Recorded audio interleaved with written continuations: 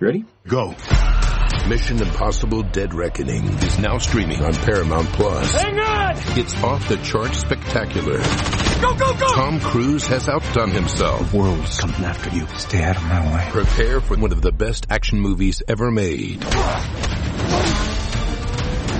This is getting exciting. Mission Impossible Dead Reckoning.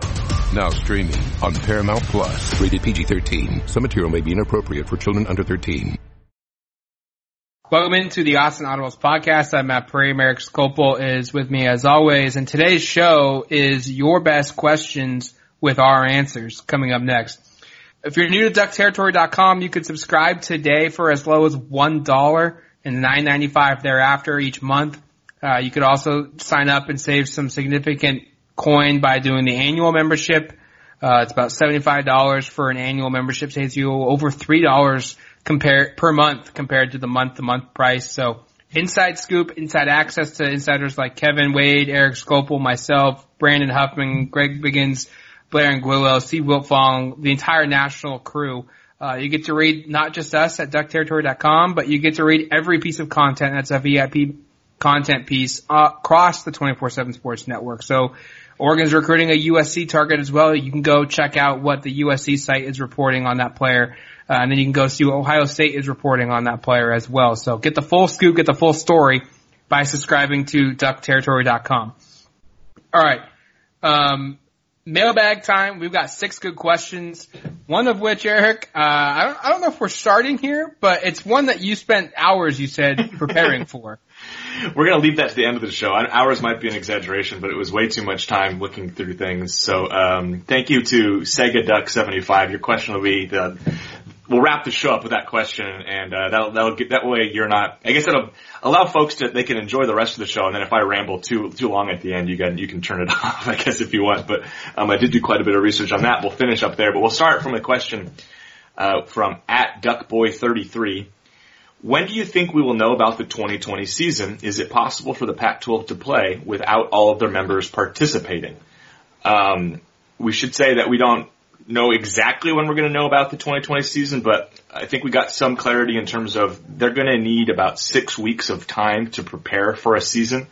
And so if we get to the middle of July, that's about 6 weeks from a September start, that would be a pretty clear indication. If they can't start then, if they can't start practicing then, that would mean that 6 week mark might get pushed back, or they're going to have to make some alterations. So mid-July at the latest. I think obviously you'd like to have more clarity as time goes on. I think we're going to continue, as we've seen even over the course of the last couple of weeks, to gain more clarity, more idea of what's going to happen. But I don't think this is something that we're going to have an idea of maybe by the end of May, maybe even by the end of June. It's possible this is something that carries into July. Matt, do you agree with that, or do you have a more specific timeline for when you expect we'll know? And then we can talk about the second part of the question after. I go back to Mullins, Oregon's athletic director Rob Mullins, answering a question that I asked him of, how much time does football need to prepare to play games in a healthy manner? So athletes don't just, 2 weeks before season start playing and, practicing, and then guys get hurt. He said 6 weeks, like you said. So I think if it's going to start on time, meaning September 5th, we'll know probably early July, mid-July at the very latest that football will be starting, because players will be arriving soon. I would imagine if we're expecting an on-time start time of early September, that first week in September, we'll know probably here in the next 6 weeks. Yeah, I think that's fair. And then the second part of the question is an interesting one that we also don't have total clarity on, because there is so much that's up in the air. But is it possible the Pac-12 to play without all of their member schools participating? I guess it is, in theory, possible, but that would really mess up a lot of stuff if you think about the scheduling and how do they handle that. What does that do in terms of postseason play? And it's not an impossibility. I mean, there's already clearly differences of opinion from a state level about when they're comfortable reopening. I mean, I think Arizona's basically fully reopened right now. Other parts are slowly starting to reopen. It could be a thing where by the time the season starts, maybe there's a wide variety of opinions, and maybe some schools aren't able to start at the same time. I don't know. I think it's going to be a crazy thing. At the same time, I don't know if the conference is going to want to proceed without some of its member schools available. Like let's say, for example, maybe it's Northern California schools, Cal and Stanford aren't available to play. Is the conference want to play with 10 teams? Is that something that they really want to do? And how does that impact everything else? I mean, I think there are huge questions. And again, they talked about all these models they've set up. So obviously they probably have had discussions or considerations about that sort of thing. But I don't have a clear answer on this, and no one has said this on the record. But my feeling is it would be hard to start a season without all 12, because that would have huge implications to a lot of different things, and certainly would make it a much different season than a traditional season for the Pac-12. I go back to what I think it was Justin Wilcox said during the Pac-12 webinar of the conference doesn't want to get left behind with their peers. Mm-hmm. In terms of if the conference would play in like January instead of normal September through November. Yeah. And the conference as a whole doesn't want to get left behind. I have a hard time imagining that they would leave some of their own brethren within their own conference behind to do that. So I don't see a scenario in which the whole conference doesn't play at the same time. Yeah, and I think we're on the same page there. I mean, there's going to be absolutely some bizarre nature of how this all comes together, but I think it would be very unlikely that you see the Pac-12 proceed with the season with like only 8 or 9 or 10 of their schools participating. That seems a little far-fetched. But something that we'll certainly keep an eye out for, and I think we'll have more clarity on some of these possible scenarios over the course of the next 6 weeks, 7 weeks, 8 weeks as things become more readily available. Second question from @AltmanFever. Sewell and Holland feel like locks for the first round in 2021. What player has the best chance at being number 3 in 2021? I don't think he's saying a third first-round pick, because from my perspective at least, I don't see one on the roster, but the third player off the board in 2021 is how I'm interpreting that question. There's a couple of good choices, but I landed on Diomede Lenoir in terms of he's a physical bump and run coverage corner. That is a very popular type of style, especially at the NFL level where you have these big, strong receivers. I think the way he plays would fit well on an NFL roster. I don't think he's a first-round pick. I don't know if he's even a day 2 pick. Maybe he's a third-round guy. But I would think he would be the next most attractive player on the roster from an NFL perspective. The exciting part, of course, is that there's a full season to be had, and some other players that were not even that aren't even fully on my radar might really improve their their draft status. Who knows if somehow like a Brady Breeze or Nick Pickett really blow up as a senior? I'm not saying that those guys are likely, but those are kind of two guys that you feel like are unlikely to, that maybe become that next player. But I think Diomede Lenoir to me right now feels like the safest bet. Matt, do you have a choice? I think Diomede Lenoir could maybe sneak into that late first round. Maybe. I think if football is played and he has an All-American type season, I could see him maybe jumping into that first round, very late first round. He has a really good combine, and maybe there's a run up of cornerbacks picked earlier in the draft, and maybe his value goes up a little bit because of that. I can see that, but I'm with you. I would probably say, if you had to tell me bet on 3 or bet on 2, I would not bet on 3. I would definitively say that there'll only be 2, but who could be that first guy off the board after Penei Sewell and Jevon Holland? I would probably go with Diomede Lenoir as well. Talented player, has the NFL body. Thomas Graham maybe would be the other one that I would probably lean towards, but I think Lenoir has the better, from what I'm reading, the better NFL long-term projection than Graham does. And that's the weird part is I think maybe you I think Graham's been the better cornerback in college. I was just going to say, maybe you disagree, but clearly you don't. I think Thomas Graham has been the better contributor for Oregon over the course of his career. Obviously, he started one more full year. He started as a true freshman. I think he's been a really, really capable player, especially in coverage. And I think he's improving as a tackler as well. But yeah, I think Lenoir, based upon the size and sort of his playing style, fits more at what the NFL likes to do. But who's to say that that's not the opposite of what takes place? And maybe it's Graham who really elevates his game. We know he's that sort of person in terms of really driven, very competitive. He said when he came back in January, made that decision that he was coming back with the intention of really improving.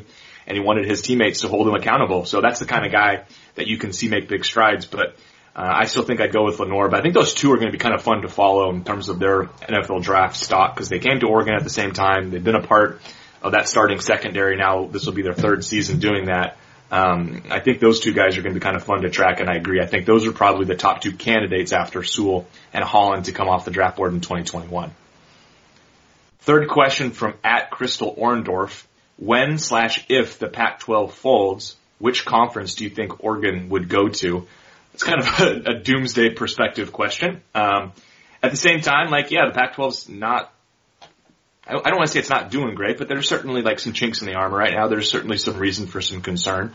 So I understand that part of the question, but I also don't think this is you say when, I don't think this is happening in the next 5 years. I don't think this is imminent.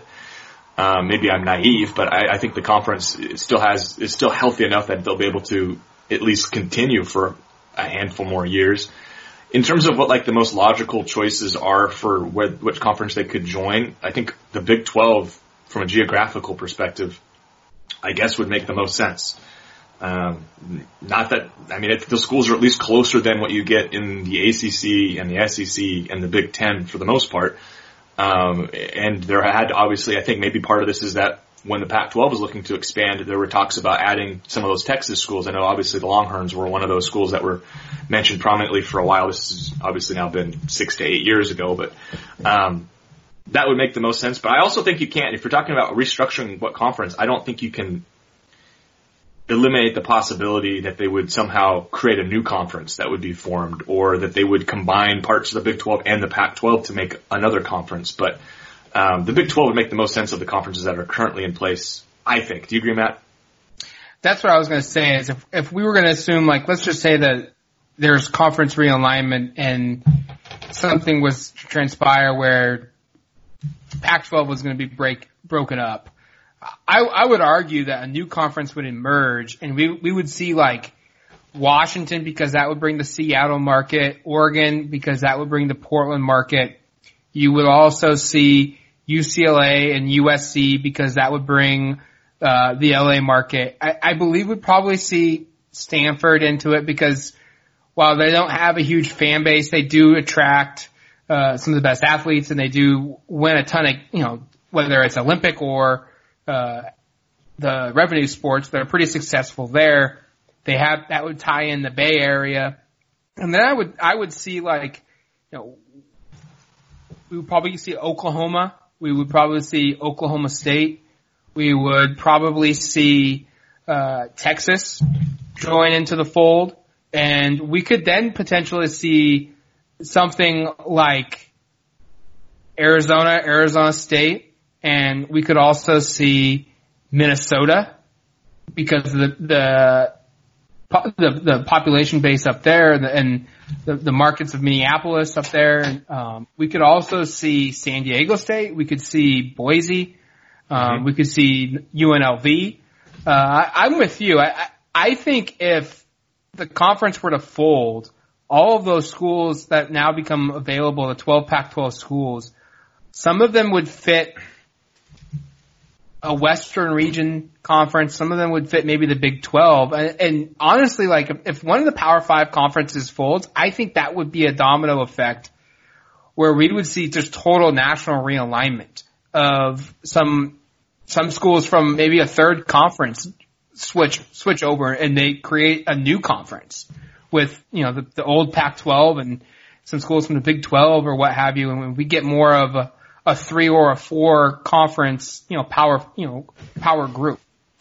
I've been, and not to go out and make this too long of a tangent, but for a long time I've thought it makes more sense to split the country into 4 geographical regions and have each region have, 20 to 25 schools in it. And you have these massive super conferences. You don't play out of conference. You play, I don't know if you split into divisions or what, but basically you then take the top 2, maybe you take the top 4 from each of those 4 regions, and you play your playoff from that, where you have either 8 or 16 teams or whatever it is. And that way you can encompass the Power 5 schools as they are. You can encompass some of the other schools that are major Division I football. You can figure out ways to incorporate the independent schools. I guess there are not that many at this point, but there are a couple. But I always thought that would be an interesting way to kind of realign college football, because I think it would be a little bit different, maybe a little bit more fair almost, if you had 4 regions with 20 or 25 schools in it, and that's the way you broke it out, rather than having kind of these 5 conferences and then another 5 that are beneath it. So the group of 5, I should say. I forgot that term earlier, but I've always thought that would make a little bit more sense. Of course, you'd have to probably push a couple teams from D1 to make that happen, but you have to, I guess, break a couple eggs to scramble them at this point. So, but I don't know. That's sort of again a little bit of a rant there, but I've always thought that would make some sense in terms of moving it from, you currently have like 10 conferences, make it 4, make them a little bit bigger, have them play their own kind of sustained seasons, and then in postseason play bring it all together. I don't know if that'll ever take place, but I've always thought that would make some sense in terms of realigning and kind of creating a new model for everything. All right, let's take a quick break. You're listening to the Odds and Audibles podcast. Check out our new NBA show, Beyond the Arc, part of the CBS Sports Podcast Network, where you can find me, John Gonzalez, NBA insider Bill Ryder, and Ashley Nicole Moss 5 days a week talking all things NBA. Whether you're looking for insightful discussions, upbeat commentary, breaking news, interviews, or coverage of all the biggest stories in the NBA, our new show is the place to be 5 days a week. Download and follow Beyond the Arc on Apple Podcasts, Spotify, and wherever you get your favorite podcasts. New CBS Sunday. You collect rewards, right? This is how I make my living. When something is lost, Everyone's looking for something. he finds it. You strong swimmer? So-so. So-so's okay.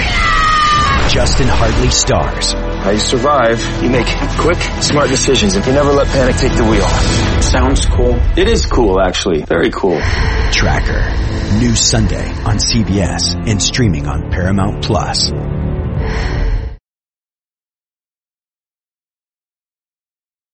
All right, welcome back to the Odds and Audibles podcast. I'm Matt Bramer. Eric Scopel is with me. As always, we're answering your best questions that you submit to the mailbag every week. 3 in, 3 more to go. Fourth one from @BBAT96. I read that the Ducks are 2 football scholarships over the limit. What does that mean? And do any players get removed from the team? You're correct on that right now. Oregon has 87 if we're including George Moore in that. If Moore does not receive an extra senior season, that'll go to 86. There's an 85 player scholarship limit for each season, which is what you're looking at there, which is why 87 puts you over 2, by 2. And in terms of getting under that, the term removal is, this isn't like the NFL where you can cut a player. Cut a guy. This is a little different. You're talking about scholarships, talking about players that aren't being paid, obviously. So there are ways to accomplish that, but you're not going to have them. Oregon's not going to just come out, and I'm not even going to pick a player because that's mean, but come out and say, this player has been cut from the team. He's no longer with us. Now we're at 85 scholarships. More than likely, the options to do something like that, not in terms of cutting, but to make us room for a spot. A player medically retires, a player transfers out, maybe there's some sort of, maybe a player that is not enrolled yet is academically ineligible and can't enroll, and that gets you to 85. But, it's a little different than the NFL or other professional sports where, when it comes to the point where you have to get to a certain number, because there obviously are limits in basketball and the NBA and the NFL, Major League Baseball. You get to that point of that deadline, you have to cut a player. It doesn't happen like that in college sports, but you have to find a way to get to 85. Or you're penalized. So, Oregon's at 87 right now. Could be 86 if George Moore doesn't get it. That means that there are at least going to be 1 to 2 players on this roster that won't be part of the team, but it won't be from being released, quote unquote, like you see in professional sports. Now, how does Oregon get below that? There was going to be spring ball where right. Some players naturally will look at the depth chart and figure things out. And for the most part, athletes want to play. They want to play opposed to winning. And maybe I didn't say that right. They want to win, obviously, but they want to be, for the most part, most athletes out there, whether it's collegiately, professionally, amateur, whether it's in high school, guys want to be able to say that they had a say in their team's success. And we see it all the time. A talented player, he's just for whatever reason behind the depth chart and isn't going to see significant playing time at Oregon, and he'll leave to go play at a lower level. And it's like, well, why would he leave?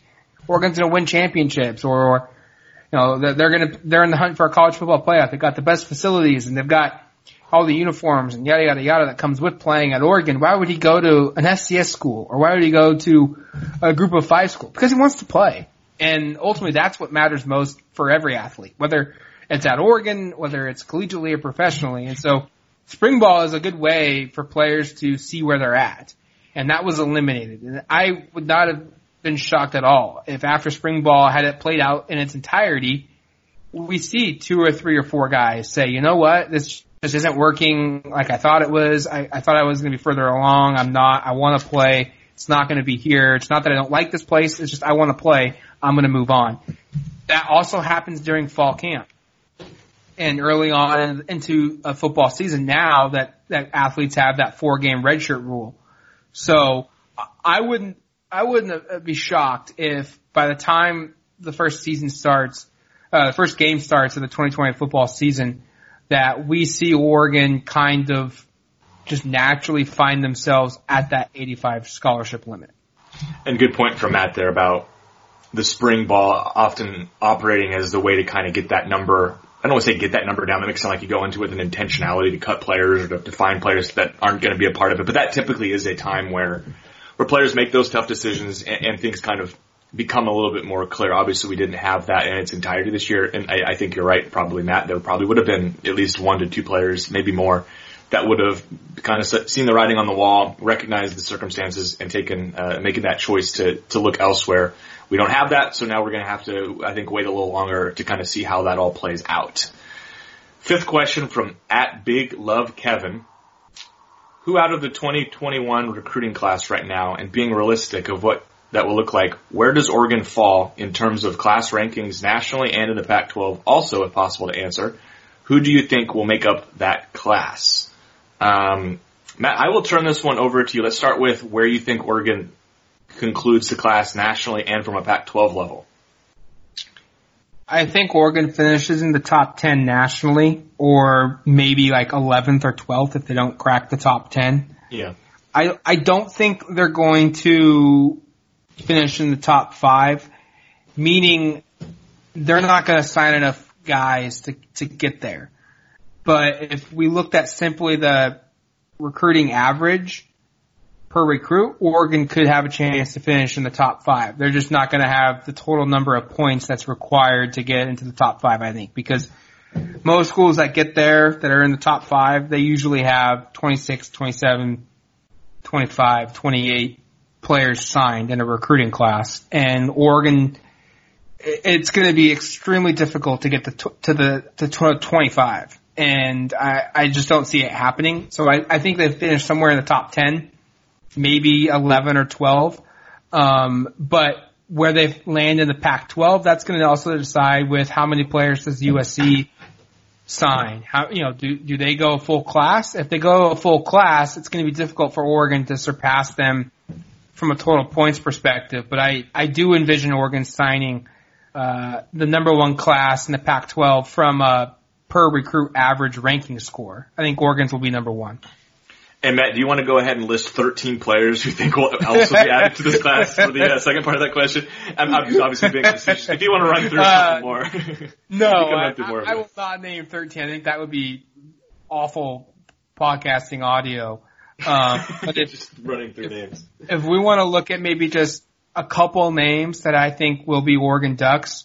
Yeah. I recently put in a crystal ball for 4-star receiver Dante Thornton. I think Oregon will sign him. I think also Oregon will sign Kingsley Salomatia.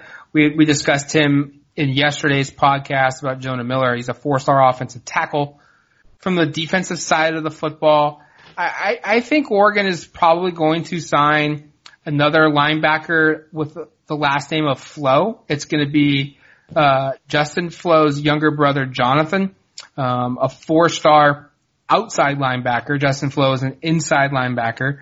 But I think they'll probably also land Jonathan Flo, who's a 4-star player in that class. And if we want to go to the defensive back area, give me Denzel Burke. 4-star athlete out of Arizona. I think Oregon's in a good spot there as well. And I think with the other players around him in that area of the state committing to Oregon, and the need for, some cornerbacks, I think Oregon will be in a good spot there. So there's 4 out of 13 names. Almost there. A third of the way, Matt. We almost got it. Maybe we'll continue to drop 4 a week or something like that till this all finds out. All right, 6th question, last one from @SegaDuck75. Who is the best player to ever play at Autzen Stadium since the year 2000? I am looking for a non-Oregon player and anyone besides a QB. #Autzen Audibles. He also says, please consider college and pro careers combined. I will say that I kind of didn't do that last part for my research portion here. I went through and looked at offensive players that played at Autzen Stadium from other schools that are non-quarterbacks, and I think I've got a pretty complete list of the 10 best performances / best players to play at Autzen. So I did 10 here from 2002. Well, first one 2002 all the way to 2016. Matt, I'm going to run through these, and if you want to say maybe if you got maybe at the end. 2. Well, why don't you start with your 2, and then I will run through my 10. I think the first name for me that came to mind, the player that I saw at Autzen, that's not a quarterback, and I didn't go with Oregon players, that would be Reggie Bush. Played at USC for the Trojans for 3 seasons, won the Heisman his junior year, was a 2-time Pac-10 Offensive Player of the Year, was a 2-time consensus All-American, and then found himself to be drafted by the New Orleans Saints in the first round, 2nd pick overall, went to the Dolphins, played with the Lions for a little bit, played 1 year with the 49ers, and then his final year was with the Bills when he retired. He's an inductee into the Saints Hall of Fame. He's a Super Bowl champion. He's a first-team All-Pro player. He's a 2-time AP national champion from a college football perspective.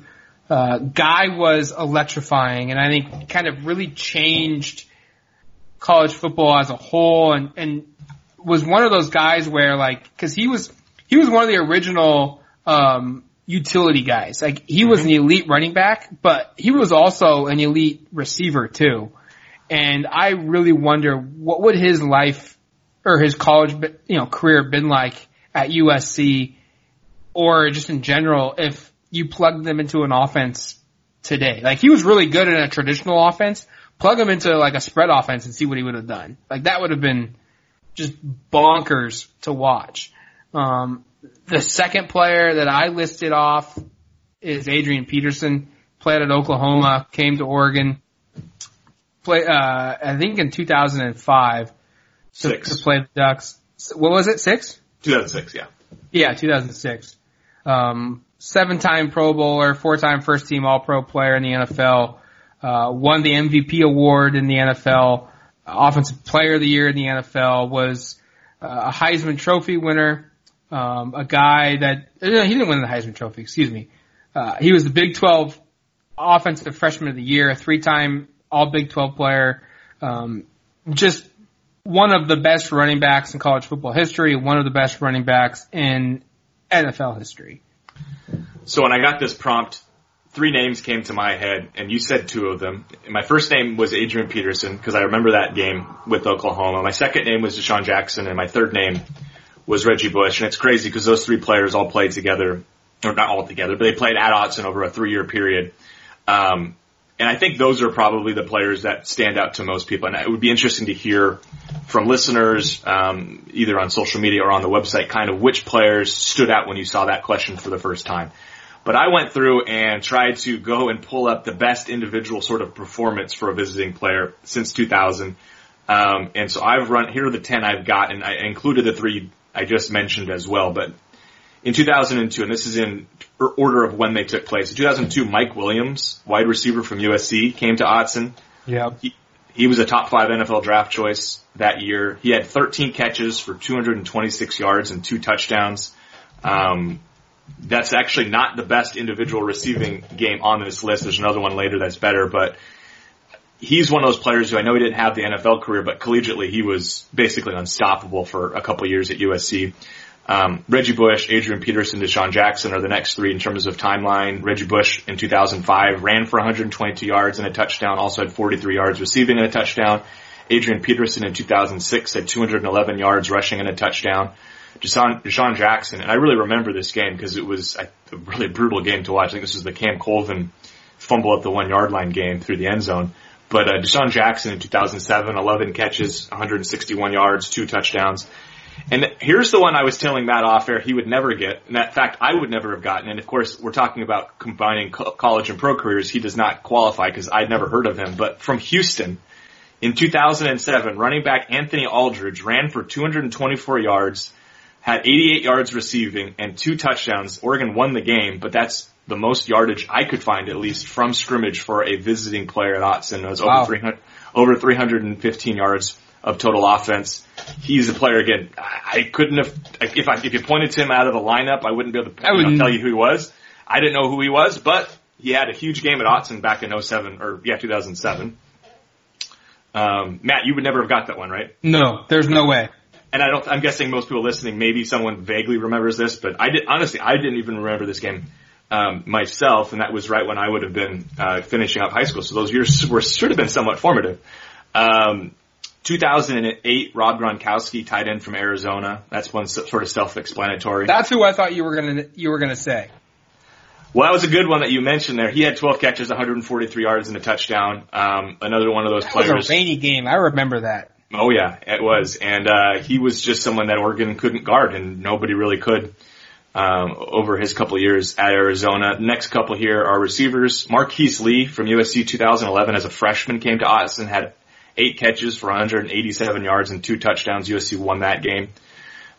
2015 is one that I hadn't thought of, but I looked at the research, and when I saw this game was scheduled, I immediately went, oh, there's the Cooper Kupp game from Eastern Washington in 2015. This is the best receiving game I could find from a visiting player. 15 catches, 246 yards, 3 touchdowns. Oregon won that game. That was, of course, the game where Vernon Adams was knocked out, or was hurt at least, by a opposing Eastern Washington former teammate. But Kupp was great in that game. He's ended up being, I think at the time people were like, wow, Oregon let some sort of Eastern Washington FCS receiver carve us up. What's wrong with this Oregon defense? Oh, he was pretty good. But he ends up being pretty good. He, plays in the NFL, one of the top receiving offenses, at least with the Rams. He's a big part of that. Christian McCaffrey from Stanford in 2016 had 135 yards, 52 yards receiving, and 3 total touchdowns. And then this one's probably not going to be popular choice here, but Myles Gaskin from Washington in 2016. I'm not even going to say what game that was, but we all know because it was a pretty significant game. 197 yards and 1 rushing touchdown. So those are the 10 best individual performances I could find from visiting non-quarterbacks at Autzen from an offensive perspective. I did not run through the defensive guys. I'm sure there are some really good choices there as well, but those are 10 I have. I'm sure those listening are probably going, man, you did a lot of research and you missed X, Y, or Z. If I did, let me know. I think it's kind of interesting to run down memory lane, but you look at the players that I brought up here, almost all of them, aside from Anthony Aldridge, and I guess you could say Myles Gaskin, are pretty damn good, or have become pretty darn good NFL players, and a lot of them are from the Pac-12, so that speaks to what the conference has been able to develop as well. One that I was looking up while I was going through this that really surprised me, it didn't play really well. Aaron Rodgers, when he played against Oregon up as a sophomore with Cal, he didn't really have that particularly of a good football game. Another one that stood out of like, wow, there really wasn't like a dominant player. Like I remember in 2003 when Oregon just got destroyed by Washington State. Like I went and looked at that box score. I was like, okay, there's probably going to be some receiver for the Cougars that had like 200 yards receiving and 2 touchdowns or 3 touchdowns or something like that. Or their quarterback's going to throw for 500 yards. Like it was just like very average numbers. I was kind of surprised at some of these games. I would think like, okay, there's going to be someone that's just going to destroy Oregon at Autzen Stadium, and because this game just was not good, and it didn't happen. It was kind of weird. Yeah, and then another one that, like, somebody that should have had a big game, I would have thought was like a Toby Gerhart. Remember all those crazy rushing stats? He had like a 225-yard game against Oregon at Palo Alto the year before, and then I think his final game at Autzen, or maybe it was, I can't remember if it was his, well, I guess it was his final game at Autzen. He had like 65 yards rushing, so I couldn't really include him on the list, but he's somebody over the last 20 years that I think it's lost because he didn't have a pro career really at all, but in terms of a dominant college running back, boy, was he tough to stop for those Stanford teams. And how much did you look at defensively? Because I didn't really go very much into it. Yeah, I didn't go too far into it. And maybe defensively there's a guy out there that we need to know better about, but I just look at that thinking like no one really stood out defensively to me. Well, I know like Terrell Suggs at Arizona State had some big games. I even remember Vontaze Burfict being somebody that was memorable when Oregon played, or a Scooby Wright at Arizona. And I'm sure there are defensive players in the defensive backfield in particular missing, but yeah, there wasn't players that jumped out off the top of my head like a Adrian Peterson, Reggie Bush, Deshaun Jackson kind of name. All right, that's going to do it for us here on the Autzen Audibles podcast. If you made it this far, thank you for listening to the entire show. We really appreciate you for doing that. For Eric Skopil and myself, Matt Prehm, you've been listening to the Autzen Audibles podcast. We'll talk to you soon. Adios, amigos. It's the UEFA Champions League on Paramount Plus. Europe's top club soccer tournament. Champions versus champions. The best teams facing off in the knockout rounds. Magnificent! And it all takes place while you're filling out financial reports at work, in the middle of your day, in the middle of your week. So use that second screen. Call in sick. Do whatever you gotta do to tune in Tuesdays and Wednesdays. Nobody watches the UEFA Champions League like us. Stream every match live exclusively on Paramount Plus.